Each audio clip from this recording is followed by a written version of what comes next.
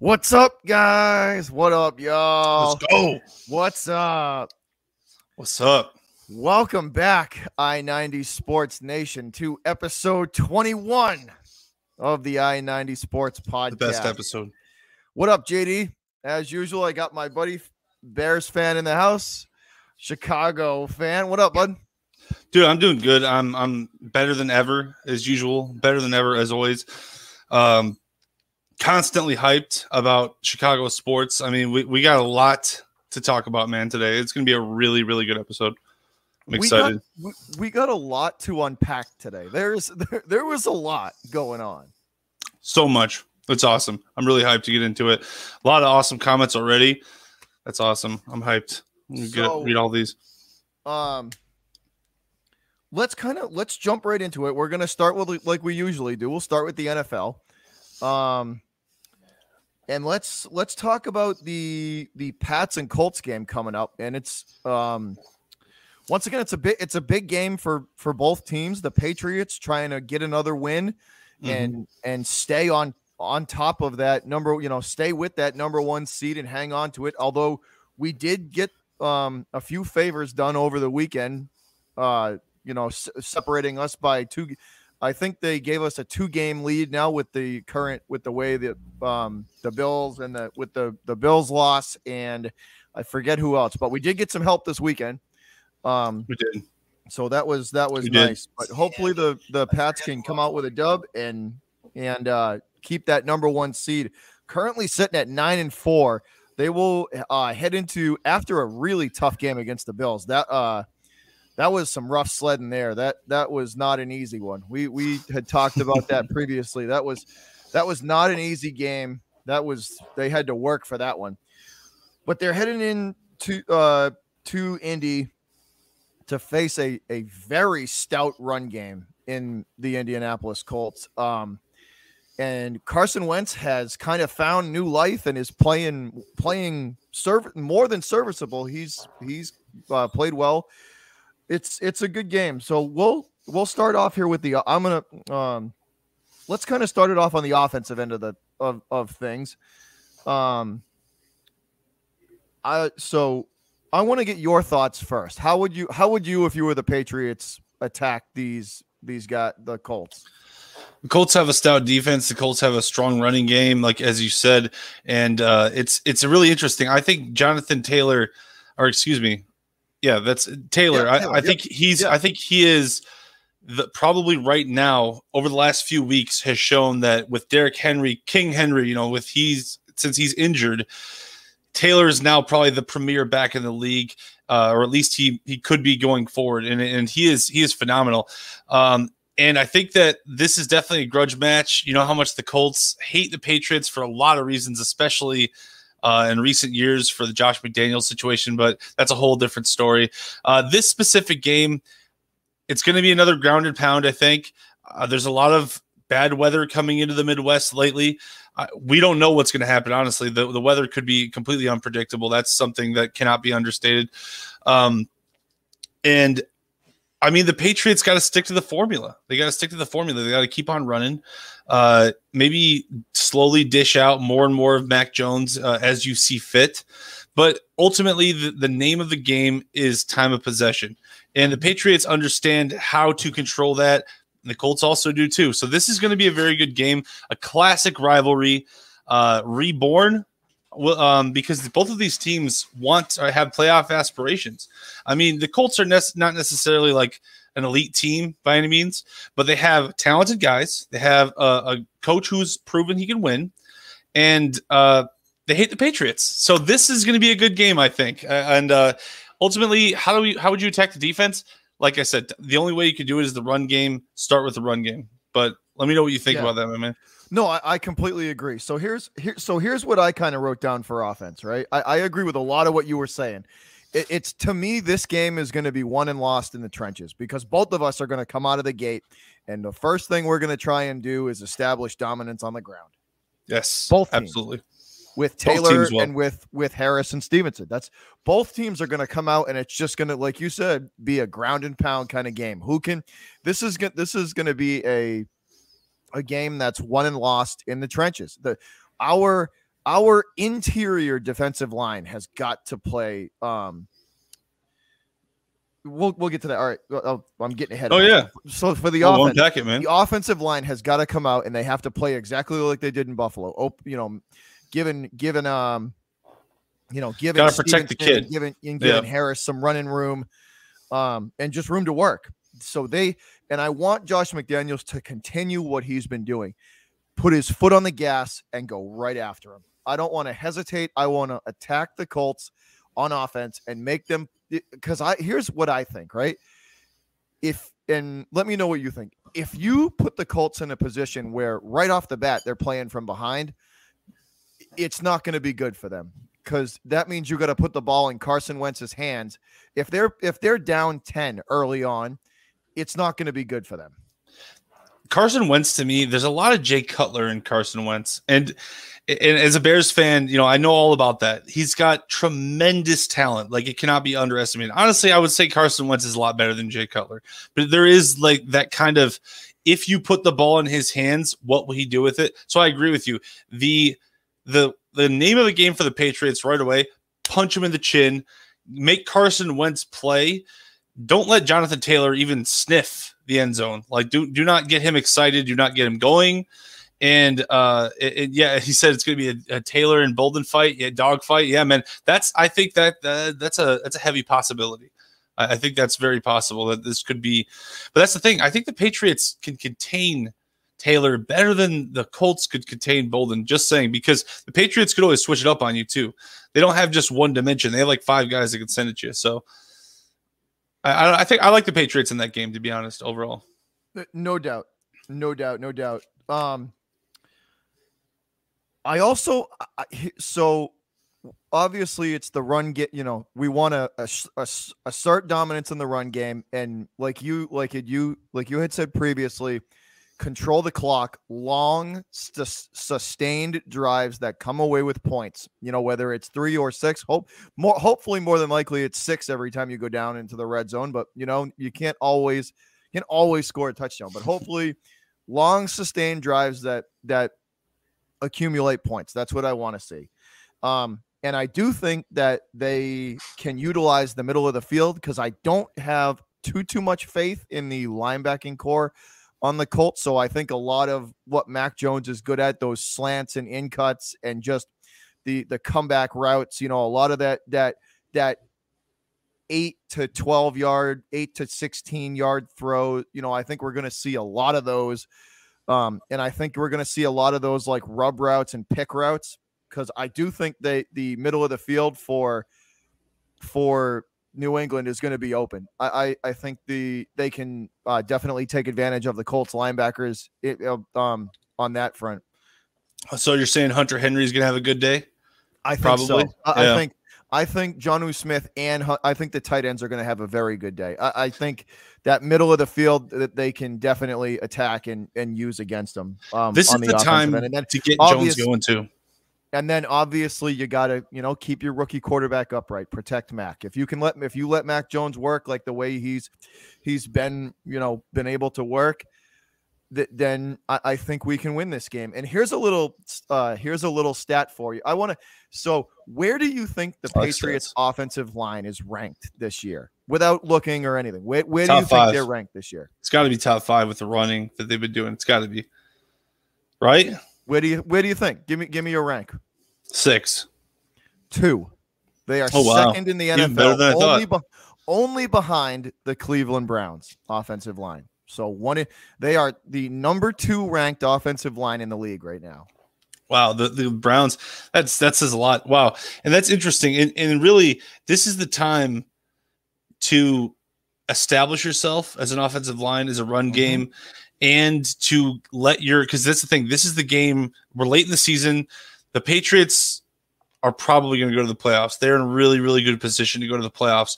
So this is the time to let the rookie let it rip a little bit. Let him throw a little bit deep down the field. Don't get too crazy. But I think this is the game where we're going to see Mac throw a little bit more than we have in previous games, because also it was it was snowing, and I really respect what Belichick did. I mean, I think Belichick. Also, another thing.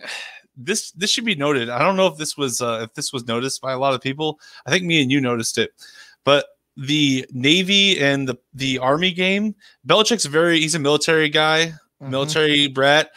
In the previous week, right before that game, he decides to run like crazy. I mean, there's something there. That there's a connection to that. Obviously, the snow had to do with it too. But that just goes to show you too. Like just to go off real quick, 1 second here. You name me one other coach. If you said to me we're gonna run the ball 46 times and throw 3 passes, and you have to win that game. Name me one other coach in the NFL that could do that. There is none. They couldn't because they wouldn't have enough schemes, in my opinion. To do it. Yeah, they wouldn't have enough schemes. Bill Tortlet says the Patriots can't make it. Yeah, exactly. I agree with you. I actually don't know. The only team I think that could do it is Derrick Henry. And notice how I didn't say Mike Vrabel, said Derrick Henry, just because of the talent. Bill Tortlet wants us to know that the Patriots can't make effing stupid penalties on dumb penalties in the defensive line. Good point. But like absolutely, like we said at the start of this thing, this game is going to be True. Whoever wins in the trenches. Whoever wins in the trenches is going to win this game. The Patriots are number 2, only behind the Browns. I mean. The Colts do have a good offensive line, though. They do, but their offensive line is very good. But I don't think it's as good as the Patriots. I like Belichick's because Belichick is a secondary guy. I always talk about it. Belichick scheming against Wentz. I do like that matchup versus Wentz getting in his head, kind of mixing up a little bit. Yep. Wentz is not the most mature quarterback. I mean, he's a good quarterback. He's a very talented guy. But I think Belichick can outsmart him. That's all I'm trying to say. He's a good player. I don't want to throw him under, I'm trying to throw shade at him. Yeah, no, absolutely. I hear you. So let's move it over onto the defensive side of the football, and we got two key defensive guys for the Patriots are coming back off of the old. One of them's coming back off the old C-19 list, and one is coming back from injured reserve. So it's huge. We're getting Kyle Duggar back off of the C-19 reserve list, and we are getting Josh Uche back off of injured reserve. So both of those guys, Kyle Duggar's a big one. That's a big one on D to help in the secondary and help with the run, help stop the run, because he is a very good open field tackler for the Pats. So that's a big one. So those two guys are coming back. Another kind of thing, if anybody from Pats Nation didn't hear, Adrian Phillips did not tear his ACL. It's like a grade 3 knee sprain. It's really bad. It's bad. But he is considered day to day. But the good thing is there's no ligament damage. No, he did not tear his ACL. That was confirmed via MRI. So that's a good thing. And hopefully give him some time to recover. Be ready for the playoffs. Hopefully he'll recover in time for the for the playoff run. But that's a good thing though. He didn't. No ligament damage was done in that one. For the D, they're gonna need to get pressure on Wentz without blitzing him. The interior defensive line has got to come to play. Barmore, Lawrence Guy, those two guys have got to Devon Gotcha, the big boys in the middle have got to come to play. They have got to clog that up, and because our defensive we're good at containing the edge. We have been able to contain the edge on D very well. So if they can clog the middle up and make Taylor have to try and bounce it to the outside, running east and west will get you nowhere. You know what I mean? Taylor can run all he wants, east and west. It's good for a trick play. Want him going north and south. So if they can clog that middle up, we'll be okay. That's the first thing. They gotta be able to stop the run. And that leads into the next point is if you make the Colts one dimensional and you put the ball in Carson Wentz's hands 40 times, I do think he's going to throw 1 or 2 picks. I think he's that type of a quarterback where if he has to throw 40 times, he's he's going to throw a pick or two, and it's going to be in a bad spot too. Like it'll give the Patriots a short field or something. Like let's say he throws one and the Pats are up 7-0, and he throws a bad pick. It's something like that is absolutely capable of happening if they make him one-dimensional. What do you think? Absolutely. No, I agree with you. He's the type of guy where, and I credit him for this because it's probably how I'd be if I was in the NFL too, if I had, God willing.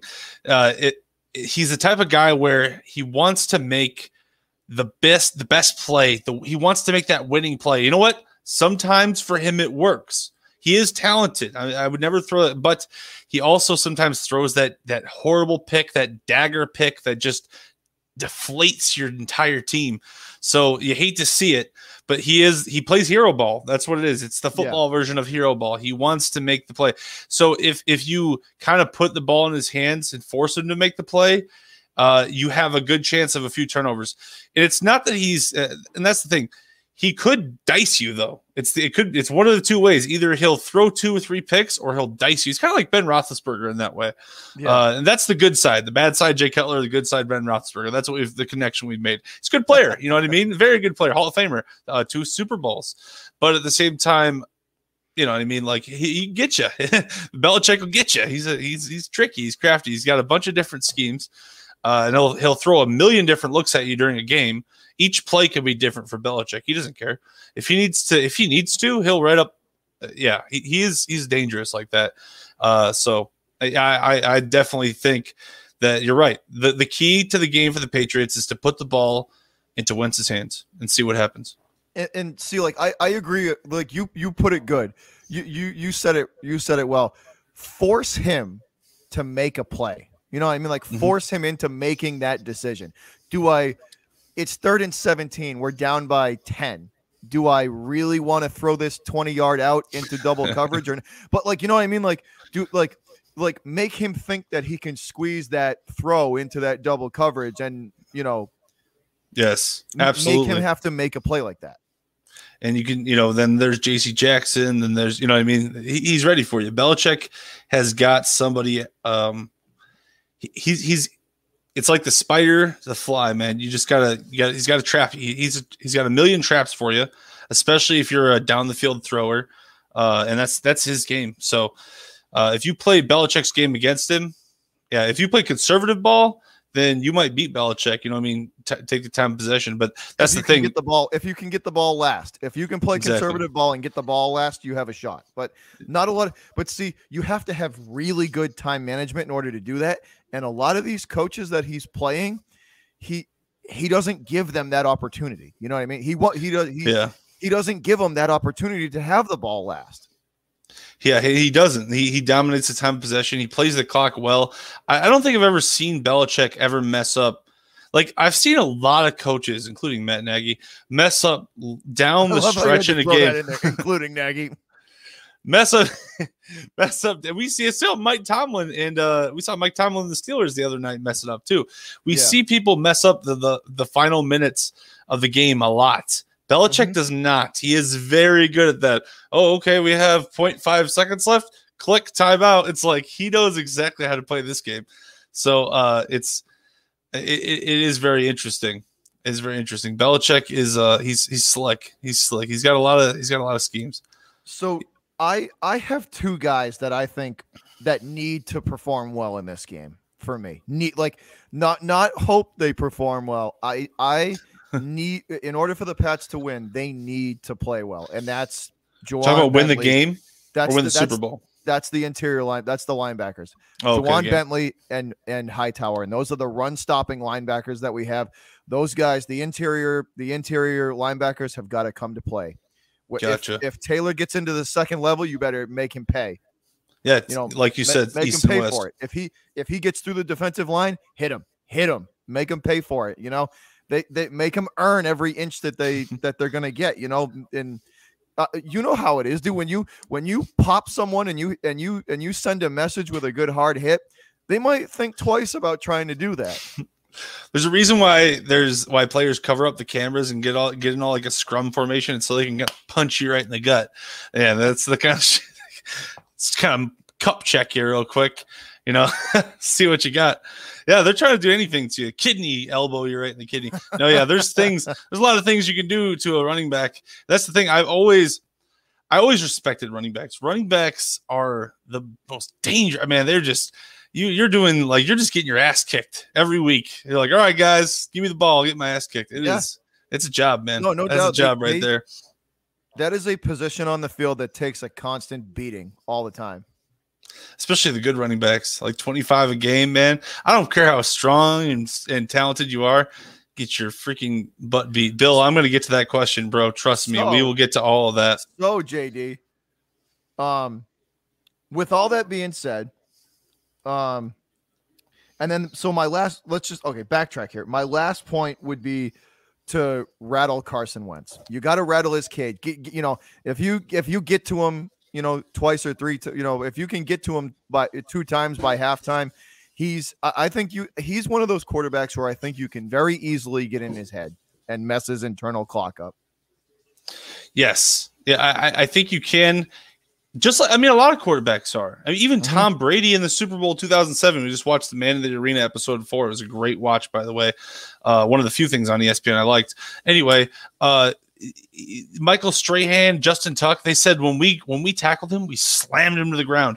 That really I mean, man, if you have ever been slammed to the ground like that, you get the wind knocked out of you. It's not even like a matter of like, if you get hit enough, it's not even a matter of like, are you mentally tough enough? It's, are you like, you know what I mean? Like, is your body going to react? Can you throw? You know what I mean? Like, there's a lot of issues with that. So yeah, I definitely think if you get to Wentz, and Wentz is a guy who's experienced a lot of injuries too. So if you get to him, even if you hit his leg a little bit, you could do a lot of damage.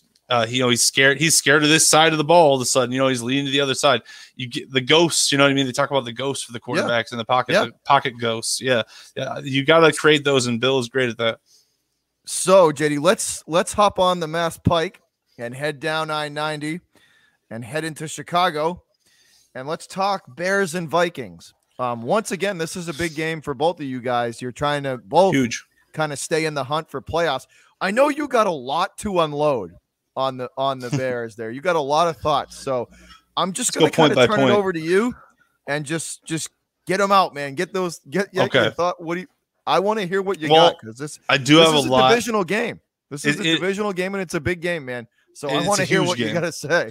Well, I just watched both of them play like very closely. I was, I watched start to finish both of those games. So I know exactly what to expect. Really quick though. Yeah. Bill asked the question, do you think Justin Fields can outplay Kirk Cousins? So I'll just talk about that for a second. I'm not going to talk about the skill positions yet, but so like outplay Kirk Cousins. Sure. He could. It's talent. He's definitely talented, but this is going to be a game where, again, just like last week, we're looking at the future because the season is lost. We're not going to the Super Bowl. That's not going to happen. But who are we in this division? Because it is a division game, and the division games matter the most. You cannot lose to the Lions. Okay, we didn't lose to the Lions. We did lose to the Packers, but we kicked the crap out of them for a good 3 quarters. And I'm not saying it's a moral victory because it's not. We straight up lost. The defense played like garbage. They couldn't touch Aaron Rodgers, and I'm pretty sure I said that would happen because we didn't have Khalil Mack, and the only guy that's ever been able to get to Aaron Rodgers in the last 8 years has been Khalil Mack. So without Khalil Mack, I don't care who you throw at him, he's not going down. Khalil Mack was the guy. Even with a broken foot, Rodgers kicked the shit out of the Bears. So we'll talk about that later. But anyway, the Vikings showed a lot against the Steelers. They showed that they are explosive on offense. They also showed that they kind of are right when they get a lead, they get way too comfortable, way too fast, especially on defense. Holy crap. They are the most undisciplined defense I've seen since probably the Lions this year. So yes, Justin Fields, especially after playing the Packers defense, which I'm pretty sure is still top 10, if I'm right, or at least it's in the top half of the league. It's good defense. After playing that defense, I don't even know where the Vikings are. They could even be good, but last week they were bad. They were very undisciplined. All I'm going to judge is that game. And yeah, Justin Fields could definitely play well. The pressure wasn't that great on Ben. They had so many penalty yards the Pittsburgh Steelers did in the first 2.5 quarters, they were basically like begging the Vikings to score. They're like, please put this in the end zone. Please. I'm going to get really mad if you don't put this in the end zone. And they just would not cease like to give the Pittsburgh Steelers played like hot garbage last week. Anyway, that's a whole other thing. Bears versus Vikings. I don't know if Mac is back. If he is, I think we're going to dominate this game. If he's not, I think we'll still win. I think that it could be the game where Justin Fields is his coming out party. Justin Fields played really, really good. He played really, really good against the Packers. I watched every throw like 10, 12 times. He played really good, man. First of all, I'm going to get to this in a second. Allen Robinson played like crap, but I'll talk about that in a little bit. What do you think of the Vikings and Bears? Let's break that one down really quick. I think as long as we can control Cook, this is the last thing I'm going to say. As long as we can control Cook's explosive running, we'll have a chance because Kirk Cousins is crap. But anyway, what do you think about that? I definitely agree with you. You have to like we said about Carson Wentz. Kind of the same deal with Kirk Cousins. Cousins is an explosive thrower. Can he throw down the field and can he stretch the field? Absolutely. And can he throw it? Can he throw an accurate deep ball? Yep. But guess what? He's also going to try and squeeze that ball into triple coverage, probably more than twice in a game. So you can, if the Bears defense can capitalize on some of those that Cousins has a gunslinger mentality. He kind of has the same mentality that Brett Favre had, just kind of heave it up there and let your receiver go get it. And that can be great if you can do that accurately. But I think he has really good receivers too. Like I feel like he's limited to his talent. Don't you think? Like when he doesn't have a good receiver, he kind of sucks. And then I don't know. That's just how I see it. Like when he doesn't have a good running back, he sucks. But if he has good teammates, he's one of those guys that's not afraid to take risks. And that's true. He's just throwing the ball around. One of those quarterbacks that's not afraid to take a risk. But at the same time, look, that's great because it's confidence and it shows that you're not afraid to throw the ball down the field. But at the same time, it's like, yeah, but you got to know the limit of that. Don't try and thread the needle into double or triple coverage. Like just throw that ball out of bounds instead of you know what I mean. He did throw the game away pretty hard. That's what I mean, and I think the Bears defense can absolutely capitalize on that. So I agree with you on that front. If the Bears can make the Vikings one dimensional, it's curtains. It's curtains for them. If we can make him one, if we can kind of take Cook out of it a little bit. Roquan Smith is one of the better middle linebackers in the league. Somebody said in the chat, I don't remember who it was, but somebody said earlier that I'm just going to read it really quick. I want to make sure I get it right. Yeah, Big Ben got sacked a lot. Yeah, but Big Ben's a statue, man. That's the way I see it. Like he's kind of like a statue, so of course he's going to get sacked a lot. His center couldn't even snap the ball. You know what I mean? Like that was awful. So the Steelers, that was a terrible game. That was a terrible game. Like from both teams, they were both just awful. They didn't execute the most basic things at all. And then Chase Claypool, we could talk about that for an hour. Probably he's a freaking idiot. It's celebrated when there was 12 seconds left. He wasted an entire down probably celebrating because he's a dumbass. Wow, that was really dumb. And everyone criticized him for it, deservedly so. So let me get this from you, right? Let me get this from you, right? So here on the offensive side of the ball, here's what I got, and I want to hear your kind of breakdown too. And what you think. So the first and foremost is the best way to protect Justin Fields at this point is to get him out of the pocket, roll him out. Yes. Let him throw on the run. Let him, you know what I mean? Roll him away from pressure. Get him out of the pocket, get him moving because the offensive line just isn't there for him to stand in a pocket and throw. It's not there yet. So you're going to have to find ways to, if you're going to throw, you're going to have to find ways to throw effectively. And to me, that's throwing on the move. I would agree with that 100%. He is much better on the run. Whenever he has his legs, he can juke. He gets people very loose on their feet, as we saw last week against the Packers. He had probably like 8 to 9 missed tackles. He was incredible at that. He's very Russell Wilson like. He rolls out, he moves around, he slides, he looks for a throw, and then he decides if he wants to run or not. He's very smart player. I'm excited for him, and also I think that's the only way we can win any with this offensive line. We can't do. You're right. We can't do anything. So you might as well just roll them out every freaking play.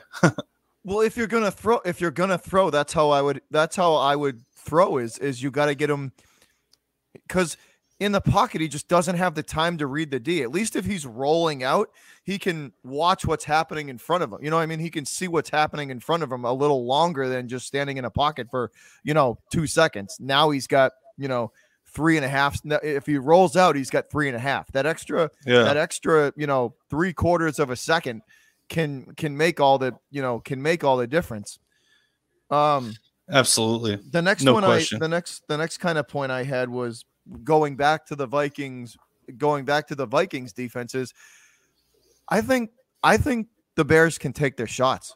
Take your shots down the field. Yes. Fields has got the arm to do it. And I think the Vikings secondary is inexperienced enough where you guys can absolutely hit some of those 30, 40-yard throws with, down the sidelines or a double move. I think it's absolutely possible plausible that you guys that the Bears should take their shots down the field when they see it. When they see it's open, absolutely go for it. What do you think? Throw 50 times a game for all I care. This entire season is a wash. So this entire season now, I've said it a few times now a few times in the last 5 episodes, that since we kind of fell out of playoff position or hopeful position basically, and we kind of lost the culture, which I'm going to talk about that very soon. But because of that, it's all about Justin Fields to me. Everything's about Justin Fields. Whatever Justin Fields wants to do, that's what I want to do. If Justin Fields wants to run the ball and do play action, I want to run the ball and do play action. If Justin Fields wants to do from shotgun, I would like to do from shotgun. If he wants to, I want to make Justin Fields as comfortable in Chicago as people make their franchise quarterback, because we've never had a franchise quarterback. Let's be real. We've never had a franchise quarterback since the 40s, since World War II. So we need to make him as comfortable as possible. And yeah, if that means throwing 30, 40 times, do it, man. Take as many shots down the field. I don't care if you throw as many interceptions. You can throw 10 interceptions like you tomorrow. Said, I'm in 100% agreement with you. It's at this point, we just need Justin Fields to progress as an NFL quarterback. That's what the season's about. All these are just practice reps. All of it for next season. Because next season, we're coming out hard, dude. Super Bowl for sure. Guaranteed. We're going to go to the Super Bowl. We're going to win the whole division, 14 and whatever, 3 or whatever it's going to be, dude. It's going to be killer. Justin Fields, MVP, second year. Anyway, we'll talk about that another time. Don't worry about that. Don't worry about that. But that's you're right though. The future for you guys do finally now have a quarterback that has a ceiling that is that high. You have a franchise. You have your franchise guy. You just need you need first and foremost in the offseason, go after an offensive line, and then go from there. But so definitely. another point offensively that I thought I wanted to kind of get your thoughts on our Montgomery is a playmaker, dude. He is a playmaker and a force on the field. My next kind of note would be get him the ball in the passing game and get him into some space and let him, he's a shifty guy. That'd be interesting. So my like I said, my next note would be is get Montgomery involved in the passing game as well. Dump it off to him and let him get the yak, man. Let him get those 3, 4, 5 yards after the catch, because he can. Make him an all-purpose back. No, I'm down for it, man. I want them to try everything. I want you to throw the kitchens. I want Matt Nagy to prove that he deserves this job next year. I want him to just throw the kitchen sink at people. I want them to go 50. That's the thing. I'm not mad if we get into a draft. Well, that's the thing. We don't have our draft picks. this year. So we might as well. We don't have our first round draft pick. At least we have the second round pick. I just remember that and found that out the other. I was reminded of that. I was like disgustingly reminded of that. So yeah, dude, go all out, dude. Score 50 points. Do whatever it takes, bro. I don't care what happens. I just want them to try everything. If Montgomery wants the ball more in the middle of the field or in the outside or something like that, dude, give it to him. I want the young guys, Montgomery and dude. I'm going to talk about that in a second. But yeah, I want the young guys to be really happy. Allen Robinson, you can cut him. You can cut him after last week. Yeah, we'll get into him a little later in the show. We'll talk get about into him a little later in the show because he's going to be an interesting talking point later on. So the last kind of thing that I had written down for the offensive side of the football for the Bears is attack, man. Go. I want to see them come out, and I don't want to see Nagy be.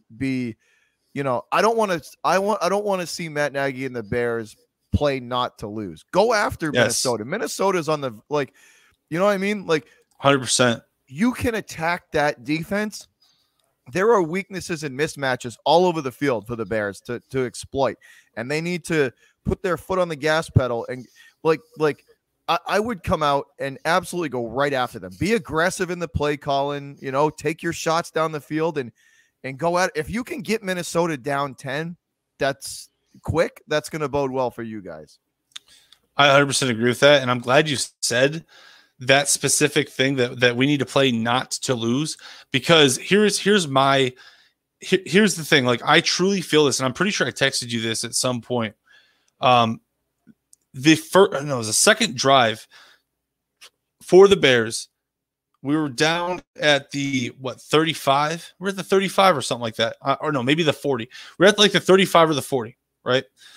And this is against the Packers. The Packers, like Green Bay, you know what I mean? Like the rivalry 100 years. Anyway, it's against the Packers, and he decides to punt. We're at our own, we're at their 40, and he wants to punt early in the game. Goose eggs. I'm pretty sure we had a field goal. Yeah, 3-0. He wants to punt. Dude, Belichick would have gone for it. In that situation, he would have gone for it. Against the rivalry, I guarantee it, good coaches would have gone for it. But Nagy really disappointed me there, dude. And also, here's the other thing. That he was hoping to do that, right? To pin them deep, right? In the 5-yard line. No, he didn't do that. He got a touchback. So they ended up only getting 20 yards. You basically gave them the ball at the 20 when you could have just gone for it. Well, that's what I mean. It's only a 20. It's like a 20-yard difference. So you might as well. You might as well at that point. You might as well go for it and give it a try. That's playing not to lose, like you said. That's we'll pin them deep. We'll pin them deep, but you didn't. So you could have gone for it. You could have gone for a 55-yard field goal or it would have been like a 60-yard field goal. It would have been points. But he didn't go for it because he's not aggressive, because I think he plays not to lose. And that's the problem, like you said.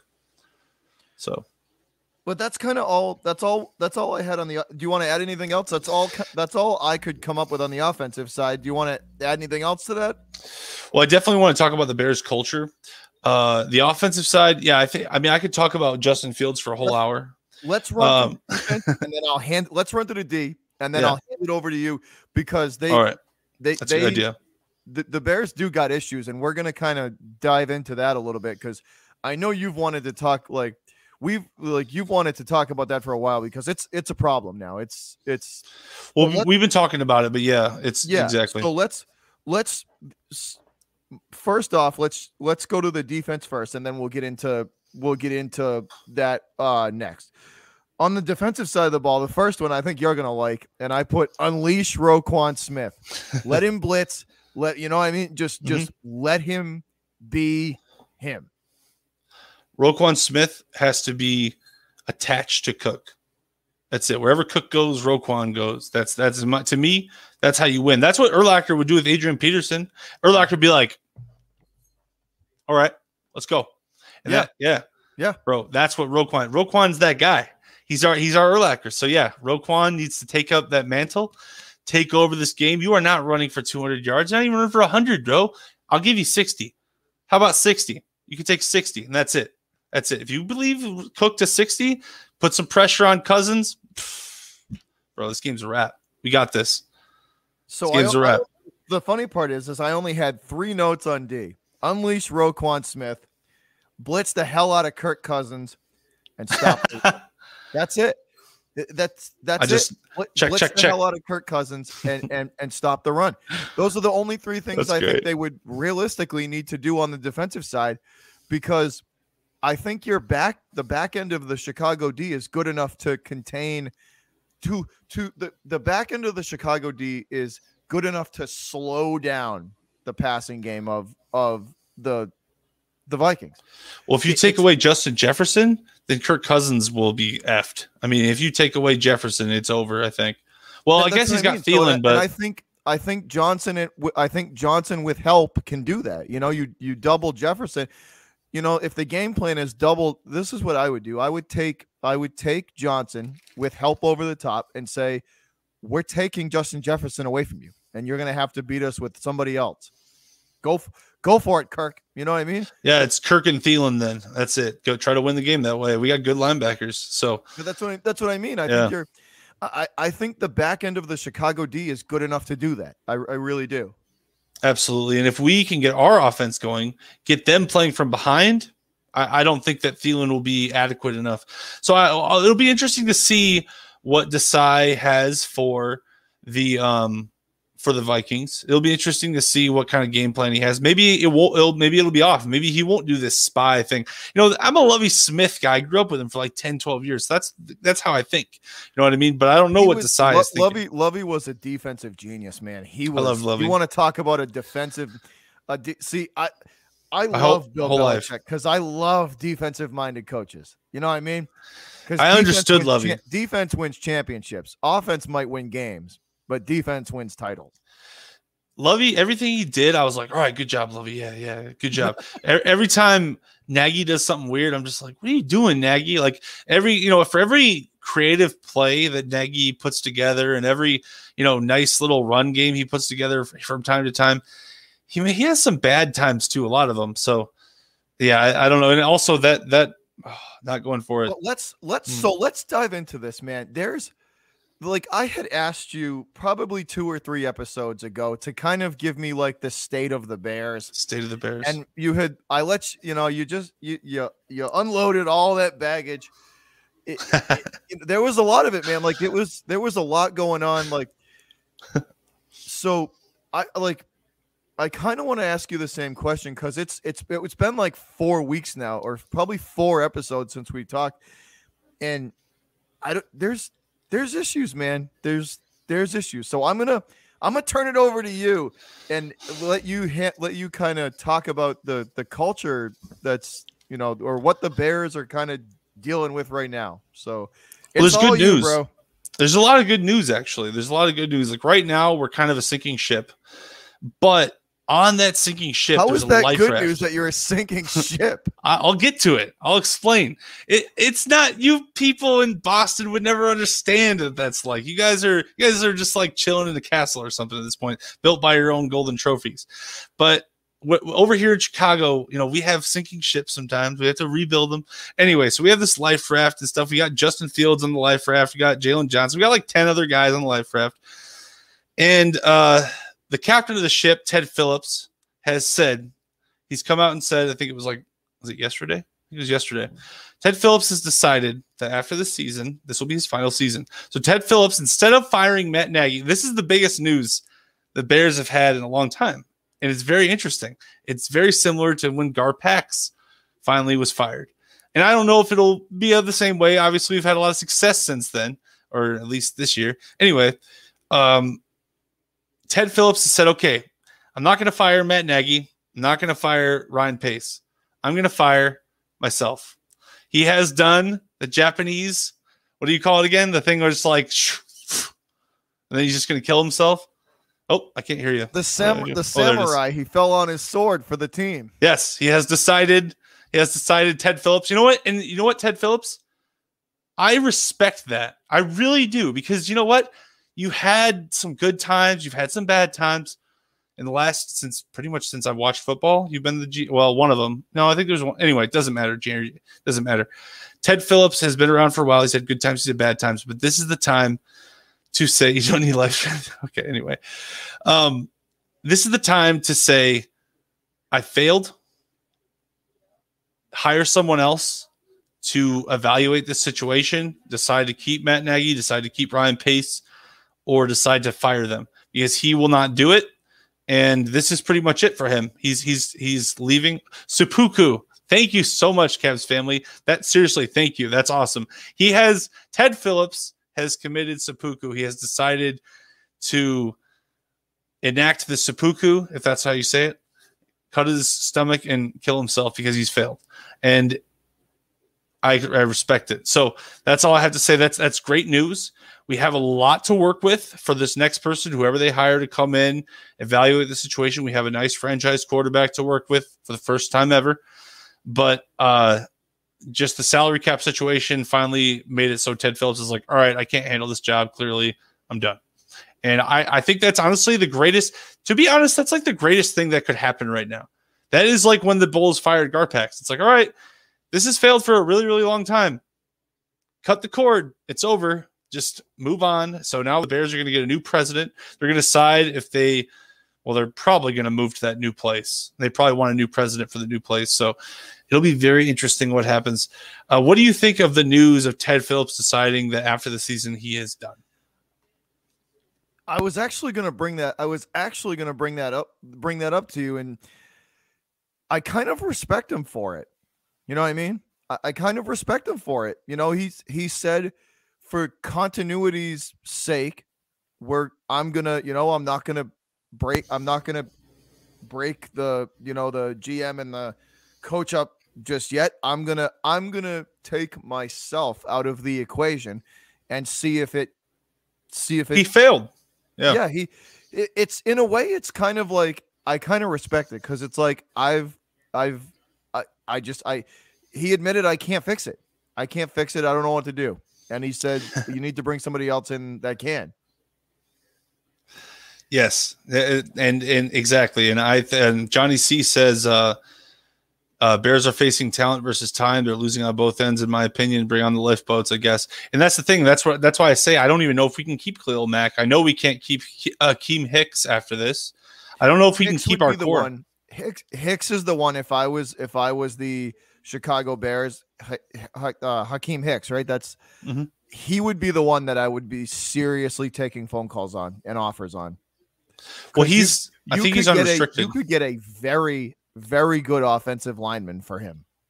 I would love that. I mean, if they could package a deal to send Mack and Hicks somewhere and get like a bunch of draft picks, really rebuild the team for real this time, that would be really great. But at the same time, I'd love to keep Khalil Mack or Akeem Hicks or both of them.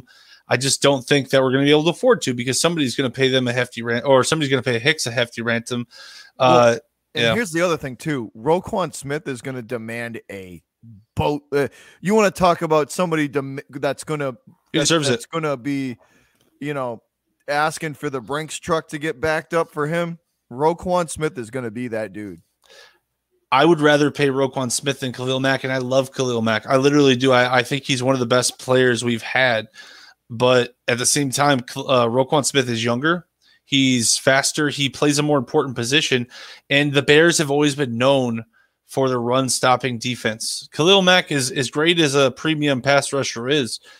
That's not what we're known for necessarily. I mean, I guess we are, but... Listen, versatility is everything. Roquan Smith is more versatile than Khalil Mack. Mack is an expert at one thing. He's so good. Khalil Mack, I'd love to keep him. Khalil Mack is an expert at one thing, rushing the passer and getting home and disrupting things in the backfield, right? Yeah. Roquan Smith can do a little bit of everything. Can he rush the passer as good as Khalil? No. But can he do it successfully? Yup. Can he cover? Yup. Can he run sideline to sideline and stretch plays out? Is he athletic enough to do that? Yup.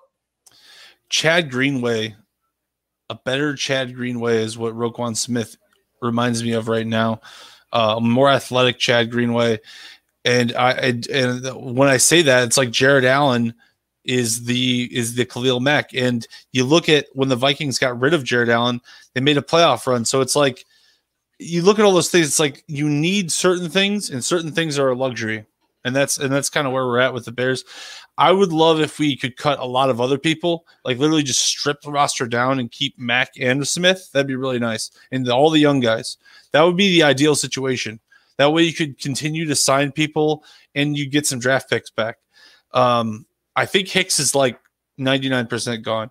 And it's sad, but he definitely is somebody we need to move on from. We have a lot of defensive tackles, and he's going to ask for a lot of money. There's no reason to really do that. Anyway, it's the defense. It's sad to see him go, but they never really panned out the way that Ryan Pace intended. He signed all these guys, even Robert Quinn. Like he was really good. He's a really, really good player, but all of them just never really completely panned out. They never really became a dominant defense like they wanted. Trevathan never became a dominant linebacker, and now you just kind of have a few good pieces that you need to work with. The life raft or the lifeboats. Bring on the lifeboats, Johnny C says. Yeah, bring them on. Bring in the ones that matter and junk the rest of them. I think the rebuild is coming, though. I think a real, true, like there's about 4 to 6 guys that I think are going to be your young core of the team. Well, I'm talking like, I mean, like there's like 8 guys in total that are going to be the young core of that team. And outside of that, outside of those 8, they should be taking phone calls on everyone. I agree. Like for instance, I think that the fact that you paid Nick Foles $9 million this year, and you didn't get any more. Imagine $9 million at the trade deadline, what they could do. It's just, it's crazy, man. It's crazy to me. Dude, you could get a high to mid-level offensive lineman for that. You know what I mean? You could get a mid-ranged offensive lineman for that, for $9 million, at least for one season. It's unreal. They really mishandled it, and that's why Ted Phillips just decided, whatever you want to call it, the Japanese just take himself out of the. I respect it though. I do. It's the best thing that you could do in that situation. The last thing I want to talk about with the Bears, though, I have to talk about it. I have to bring it up. Go for it. Allen Robinson, dude. Oh, this is yes. You had text this to me in the script notes. I want to hear about this. What's the deal with him? So there was a play where Justin Fields rolled out and Allen Robinson was kind of open, but Justin Fields didn't want to throw it. He wanted to run. And instead of blocking, Allen Robinson just keeps running nonchalantly, just kind of rolls his eyes in his head like a B word, bro, like a true B word. I don't want to just drop language and stuff, but man, he was in Cavs family. I can never forget about Brian Urlacher, but Allen Robinson needs to get cut. He makes too much money and he is bad for the culture. If other receivers see that's toxic.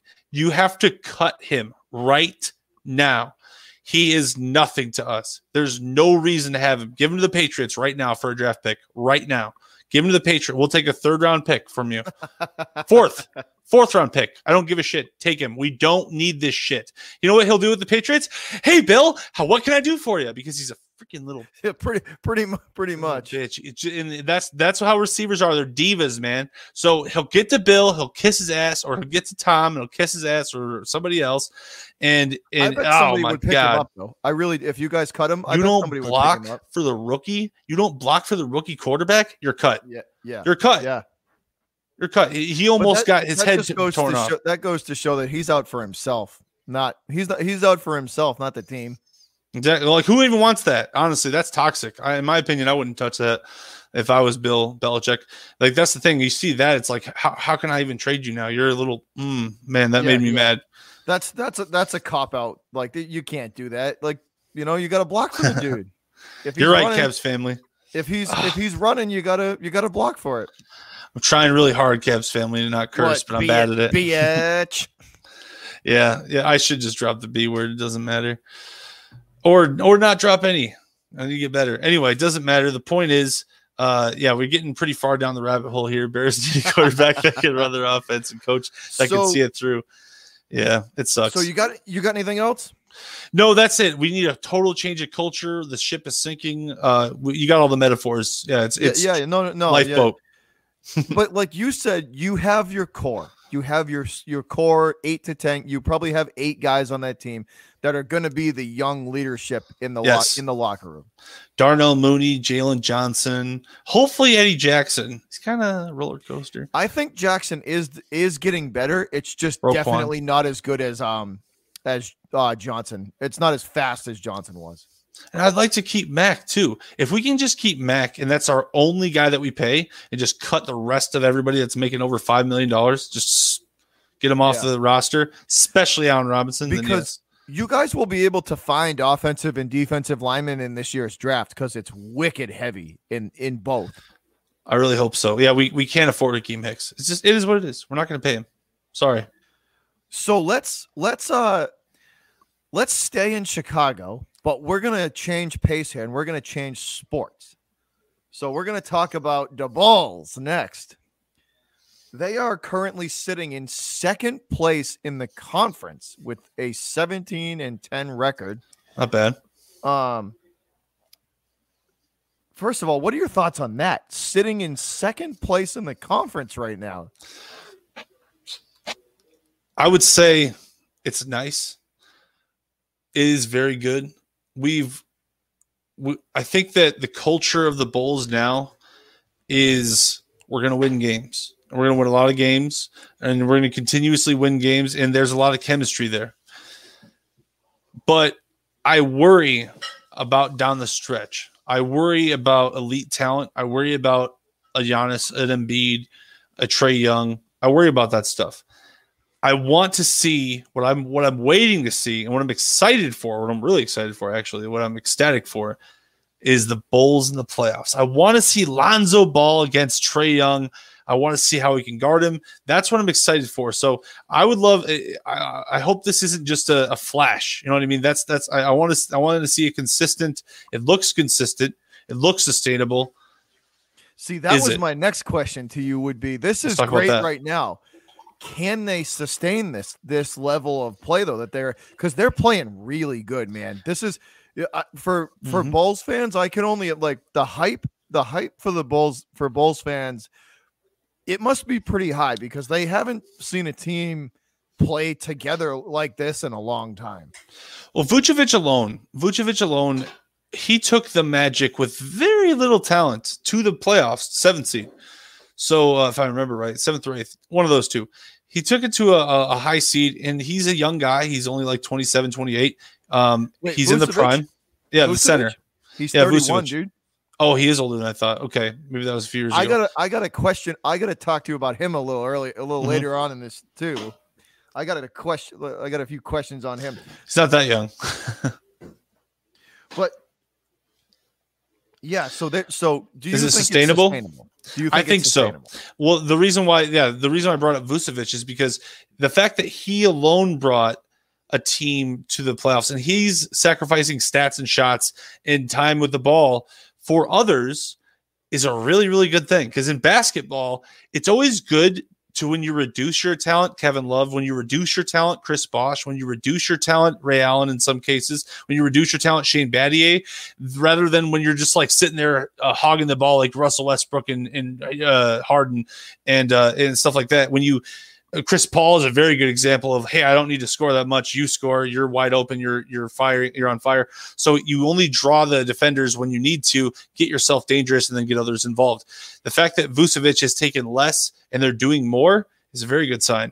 That's why I think it could be sustainable. And not to mention the incredible talent on the wings. The wings talent and the guard talent, I mean, forget about it. It's as good as anybody. I want to know what that shows me, that the Bulls, that you want to know what the number one thing that shows me about Chicago? They're buying in.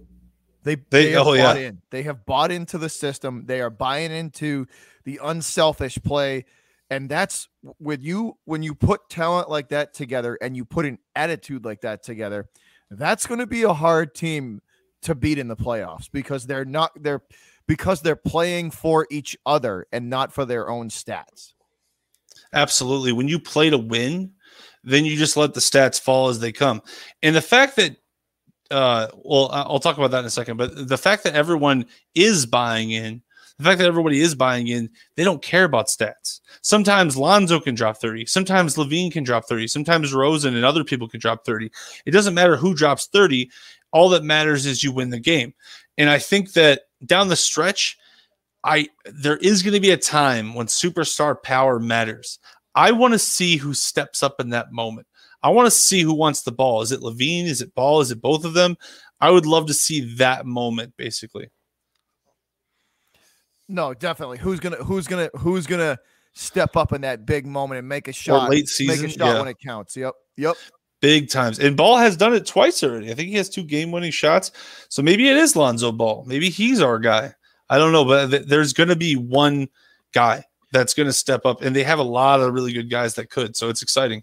Very exciting. So you had mentioned Nick Vucevic. Let's kind of just take a second and talk about him. Yeah. The stability that he has created under the rim, and like you said, not only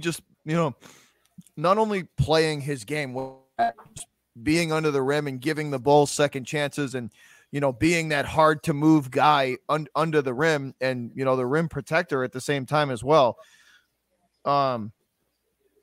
He's also 31 years old, man. I didn't realize that. I mean, I would say at most you're probably going to get 3, maybe 2 to 3 more seasons of good, let's call it 3, right? Let's say he plays like this for 3 more seasons. Pau Gasol was productive until about 37. Was he? So that's my other question. Is my 6 years? My other question would be: is the 31? Do you think that's old for him, or do you think he could sustain that for a couple? Well, what's exciting is I could see him taking less money. Because here's the thing: if you are the third option on your team, people probably, and you're 35, people probably won't pay you that much money. So the Bulls down the stretch, once his contract runs out, we could probably renew him for half of what he costs right now. So that's exciting. That's an exciting prospect to have a guy buy in to a culture, create a culture around like him and a couple other guys, give the other guys the money because they're more talented and they're younger and they're going to be around longer and they're going to sustain longer and they're going to do more. And just take a little bit less money, a little bit more than what you can make in Europe. Give them like maybe 11 million, 12 million, 15, something like that. Well, there's going to be a new money CBA, so even 20 might be reasonable. But regardless, you look at that, and it's like if you have that guy and he buys in, he loves the team, he could stick around for cheap. I mean, I could see that happening for sure. So I like him. I think he's a good piece. Definitely. No, even if he's old. And you want to know what I think a massive factor in the Vucevic thing is going to be when it comes to like re-upping his contract? If they're winning, he's going to want to stay. Exactly. If they're winning a lot and they're a consistent playoff team, he's going to want to stay. Do you think he's going to want to go to another crap bag team like the Magic again? No, he's going to want to stay in Chicago. If they're winning and winning regularly and making regular playoff appearances and making deep playoff runs, he's going to want to stay for that discounted rate, and he won't mind doing it either. Yeah, and if he, another thing to factor in with that is that if he's not being relied upon, like you said, if he doesn't want to go to a crap bag team, if he's not being relied upon as the number one option all the time, his career could extend longer. He could age like Tim Duncan. He could be a 39-year-old at this point. So, or a 39-year-old productive player. Like, who knows what we could do in the next couple of years. But it's very exciting for Vucevic. I'm excited to have him on board with this huge core. It's like 5 guys that we can keep on. It's exciting. And I think that just to go back to like the whole buy-in, it's a team-wide thing. The whole team has bought in, and I think that's a massive reason why the success, why they've been able to make that jump to be, like, it's just the buy-in factor. It's there. Absolutely. If you don't buy in to the culture, then your team's just going to be in a tailspin the whole time. So yeah. I'm glad the Bulls have a culture. I have 2 more kind of little snippets that I want to get your thoughts on here. So DeMar DeRozan, we talked about him a while back, and just the the career resurgence that he's had, and like, man, did he get new life breathed back into him. He's averaging 26, 6, and 5 on the season. I want to ask you one question now. Does that put him in the running for MVP? I maybe the top 10. I wouldn't say top 5 or anything like that. I'd put Lonzo Ball a little bit higher than him, maybe even Zach LaVine. I'm not sure. I'd have to look at the PER and everything, all the breakdown, the statistics, because honestly, they just throw the ball around. They don't care who scores, so it's hard to see who really is the most valuable player of that team. But it is usually best player, best team, depending on all that stuff. And like when Steph Curry, they didn't consider that Klay Thompson was playing really, really well that year when they gave it to him unanimously. So yeah, you would have to look at who is the engine, who's the driving force of the winning. DeMar DeRozan, I think that he's incredibly talented. I think that he has a lot to offer, and he is something that honestly no other team really has, a mid-range specialist of his caliber. He might be the best in the game. Lonzo Ball seems to think he is, and he gets him open a lot, and his stats reflect how great he how great he is. And honestly, what I would really look for, most improved player award, because he's really, he's come a long way. He kind of fell off a little bit for a while with the 3-point game. And once it evolved and he went to, he kind of had a couple down years, injured years, Toronto, then he went to the Spurs. He had a few decent games, but ultimately he really wasn't as good as he is with the Bulls now. He's very consistent and it's very sustainable. But he's in the conversation. I want to see how it all shakes out 50 games in though. He's in the conversation for right now. I've just been in shock at the career resurgence he's had. Like, people thought he was dead and buried and gone, like he was done for, yeah. But it's amazing what sometimes just a change of scenery can do for a guy, just to have a clean slate and to kind of rebuild your reputation. Because to me, Bulls fans probably love the dude. He's played phenomenal for you guys. Oh, he's a monster. He's great, and I love having.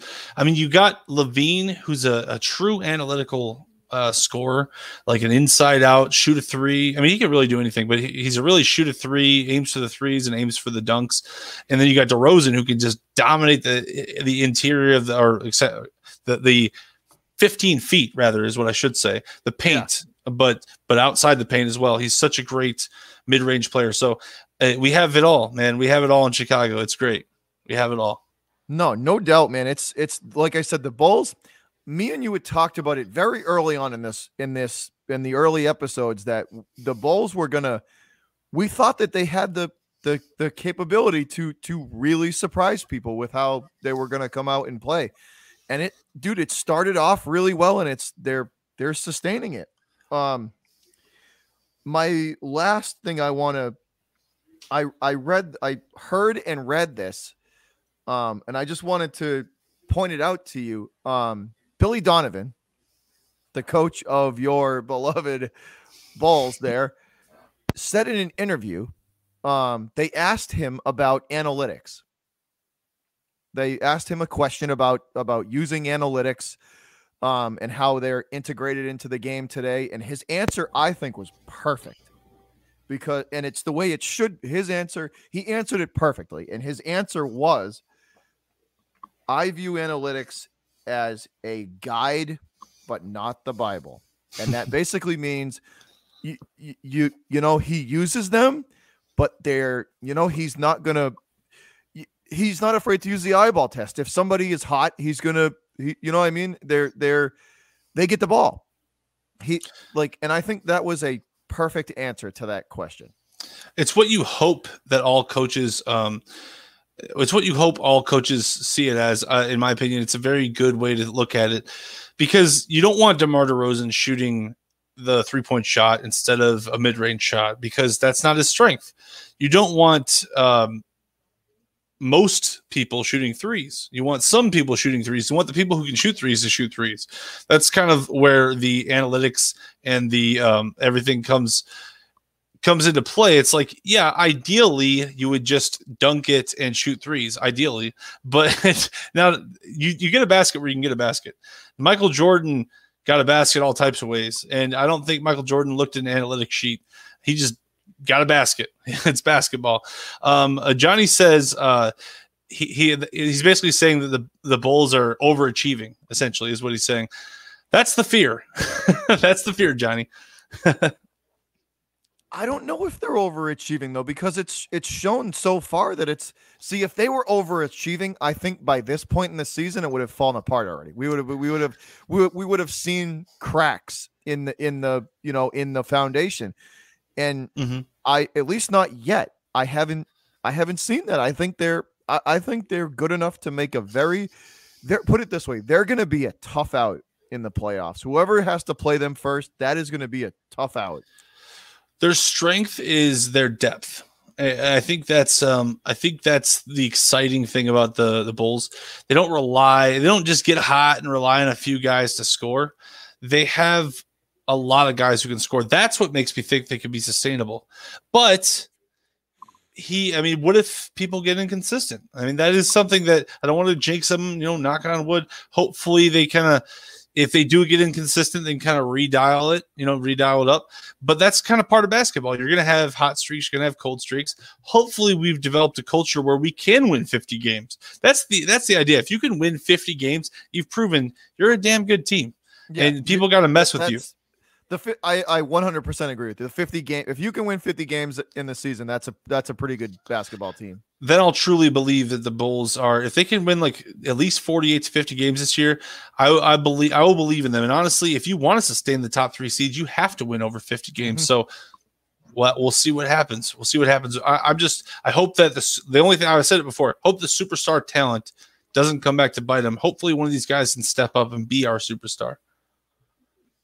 So let's stay with basketball, JD, and let's talk about my beloved Boston Celtics. Let's head back east to the coast and back into Boston, and talk about the Celtics. So the C's have been floundering right around 500 this year. They're up and down. They haven't really been able to get a lot of. They haven't been able to stack a lot of, big win streaks up and really kind of break out. I think there's a lot of internal turmoil going on that they're kind of hiding. They say all the right things to the media, that they don't, that they all love each other and all this and that. But from just watching the games, here's the major difference that I can tell from my team to your team. Your team is unselfish and they don't care who shoots the basketball. My team is a collection of individuals playing for their own stats, not a team. You stole my take. No, but I mean that's exactly right. They need someone to reel them in. You know what I mean? They need someone to take the reins and be the leader versus being the superstar. You need to not worry about being the superstar. You need not worry about your stats. You need a voice. That's what they need right now. I feel like ever since Horford got that big paycheck, he also doesn't really care what happens. There was some real passion with them when they took LeBron Game 7 in the Eastern Conference Finals. That was a passionate squad. I don't know if it was Terry Rozier off the bench. I don't know who was the leader in that room. Was it Isaiah Thomas? I'm not sure. But the leadership seems to be gone. And as talented as they are, because they are talented, I don't know exactly what they are. I don't know who they are. Are they a three-point shooting team? Are they a finesse team? Are they a tough team? What are they? What are the Celtics? They're Jason Tatum and Jaylen Brown's team with a couple other good guys. That's all I know. I don't know who the Celtics are. The Bulls are a fast team. They don't give a crap who scores. They're unselfish. I don't know who the Celtics are. And I think that's a big part of their problem too. If you want so here's my personal opinion on. I already said that to me, it's not a team. It's just a group of individuals playing for each other's stats. That's part of it.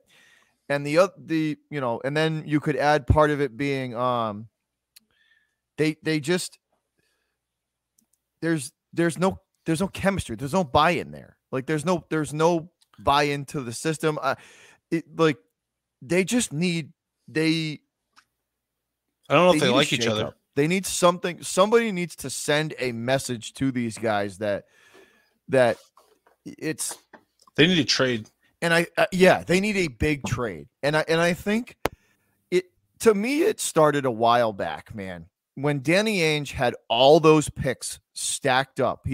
All those picks a couple years ago, more than a couple years ago. He accrued all those picks. And instead of packaging players and picks that we had at the current time to get, let's be honest, JD, right? The NBA is a superstar driven league. If you don't have 2 stars on your team, two studs, you're not winning a title. You're just not. Your talent is not going to be good enough to win a title. This is a superstar driven league. And they just, instead of doing what they had to do to possibly form another big 3 or two legitimate studs on the team, they couldn't. They used all the picks and just picked. Yeah, and they didn't. I don't know if they picked correctly because they don't seem to have the chemistry. You know what they're missing? You know who would have been really good? And I know I'm always bringing up Chicago stuff, but Lonzo Ball, he would have been perfect with Jaylen Brown and Jason Tatum. He would have been the engine, like those guys. Just feeding them the basketball all the time. Yeah. Yeah. Oh, man. It would have been amazing. It's too late. We got him. So who else do they even have? What point guard could come in? I think I said Rajon Rondo. That's all I can think of. Who else? So I don't know. I don't know what their identity is. So I have one more Celtics thing from you. There's not too much Celtics news, but I have one more Celtics thing here. I have 2 trades two possible trades from fansided.com that I want to get your thoughts on, whether or not you would pull the trigger on them or not. Okay. I like this. So the Celtics get from the Portland Trail Blazers Robert Covington, Yusuf Nurkic, and Norman Powell. They give up Marcus Smart, Al Horford, a 2023 protected lottery pick, and another pick.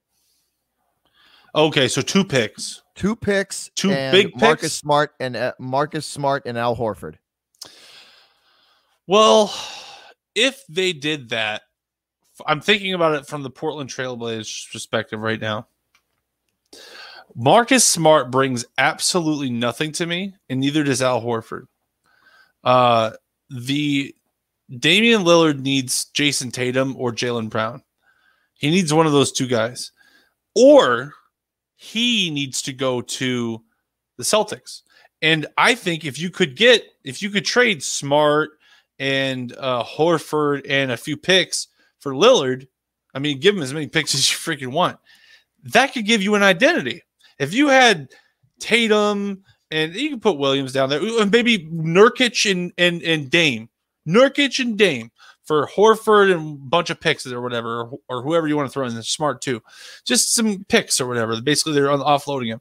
So the Blazers could kind of unload. They'll probably trade McCollum too. They'll unload. They'll have a completely different roster, just like the Rockets are doing right now. Kind of pull a Rockets. And that would give the Celtics an identity. I feel like, what would it take to get Dame? Birdman's asking that question. See, that's the thing, man. What would it take to get Dame? It would take a lot. You're probably talking 2 players and 2 picks. And one of those picks is going to have to be very high. Romeo Langford and then a bunch of picks and then whoever you want to throw in there. I'd do that trade. Bunch of picks, Romeo Langford. Yeah.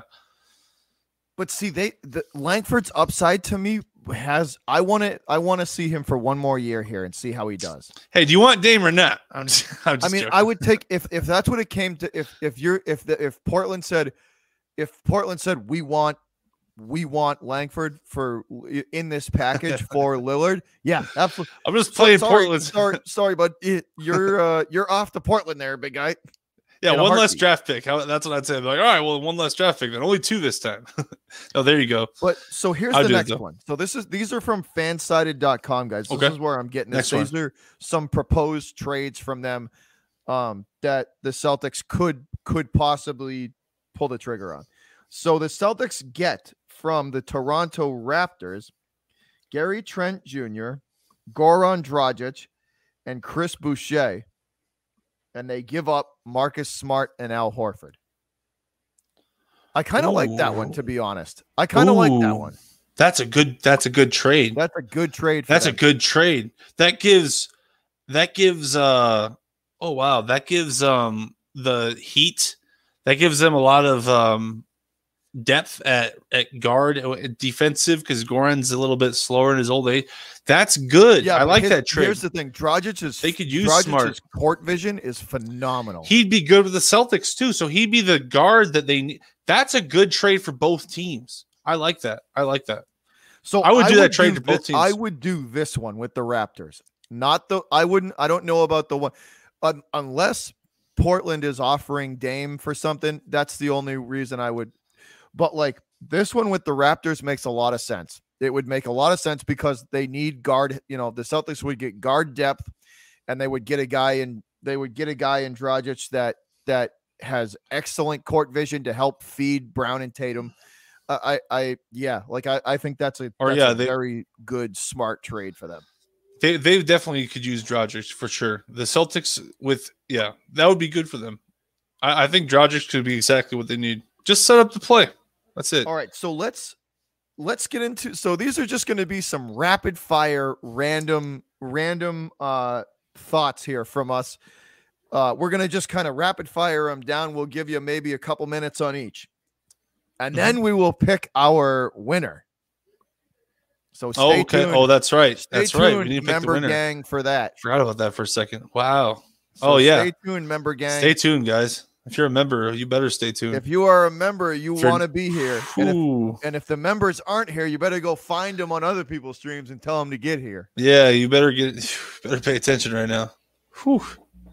All right, so let's go rapid fire here, JD, on these topics. So here we go. Their first one. Birdman, are you a member? I don't think Birdman's a member. Is Birdman a member?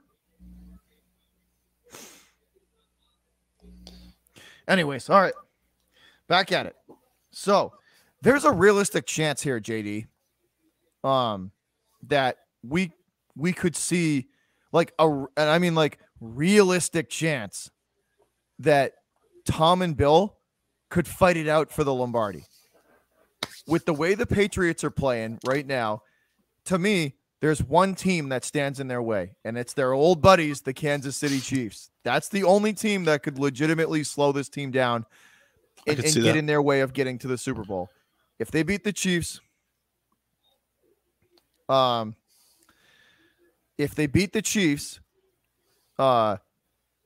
think they're gonna do it. If they can beat Kansas City, I think they're gonna win. I think if the Patriots beat Kansas City, they're gonna win the Super Bowl. I'm gonna say that right now. There's a realistic chance though that we could see both of those guys. My question to you is: lots of legacy on the line in that game. Lots of legacy. Oh man. So let's take this up a notch, right? Mm-hmm. Are Bill Belichick and Tom Brady the best when they were together those 20 seasons? Are they the best coach-player duo, not only in football, but in sports? Let's think here. The only one that even comes close is right there. That's it. Jordan and Phil. That's the only one. But I'm going to give it to you guys. I'm going to give it to Bill and I'm going to give it to Tom. And the reason why I'm going to give it to Bill and to Tom is because they did it for 20 years, and football is a lot harder to win Super Bowls. Like superstar athletes in basketball, they have 5, 6, 10 titles sometimes. Only one person has more than 4 titles, and that's Tom Brady, and that's Bill Belichick. And they just are so much more accomplished than everyone else in their sport that you have to give it to them. You have to give it to them. They're the best. They've done it. I'm with you on that. I'm definitely. It's the most astonishing thing about the 20 seasons that Bill and Tom were together is the level of consistency that they had. How many 12, 13, 14 win seasons did they have? It's astonishing. The question is, how many didn't they have? The level of success that they had together is astonishing. It's unprecedented in any sport. Sorry, I didn't mean to interrupt you, but I was going to say that what the bigger question is, what is the level of success, or rather, excuse me, what seasons didn't they have more than 12 wins? Like two? I think out of 20, it was 4. So they were 16 seasons. I think they had more than 12 wins. What did they have? 11? No, they went 11-5 and 9 and 11-5 and then 9-6. I think. Well, just the fact that only or 9 only like 20% of the game. No, 9-6. Yeah, 9-6. It's amazing. And 11-5, and then they had 2 other seasons where they were hurt. But yeah, 16 out of the last 20 seasons they've had 12+ wins. It's amazing. There's nothing like it. There has been nothing like it. I don't know if there ever will be anything like it. You can only hope to witness something like that for 2 straight decades, just dominance. And they're still dominating going into the 3rd decade of both of them are. Tom could play till 50. Bill could coach till 75. He could. So it's interesting. It's all in how they look at it too. Like we could still see them for quite a few seasons. They could have a 25-year run together, and they can meet in the Super Bowl a few more times. So wouldn't that be nuts? Let's talk about another really good quarterback, and there's like really good quarterback. Aaron Rodgers kind of pulled the wool over a lot of people's eyes this, coming into this season, because there was a lot of people out there, including high level NFL reporters that fully believed that he was out of Green Bay. He was out of there. He was leaving. He was done. If they don't win a title this year, is he realistically leaving, or would he ever leave Green Bay? You just said it. You literally just like hit the nail on the head right there. You hammered it right down. If they do not win a Super Bowl, he's gone.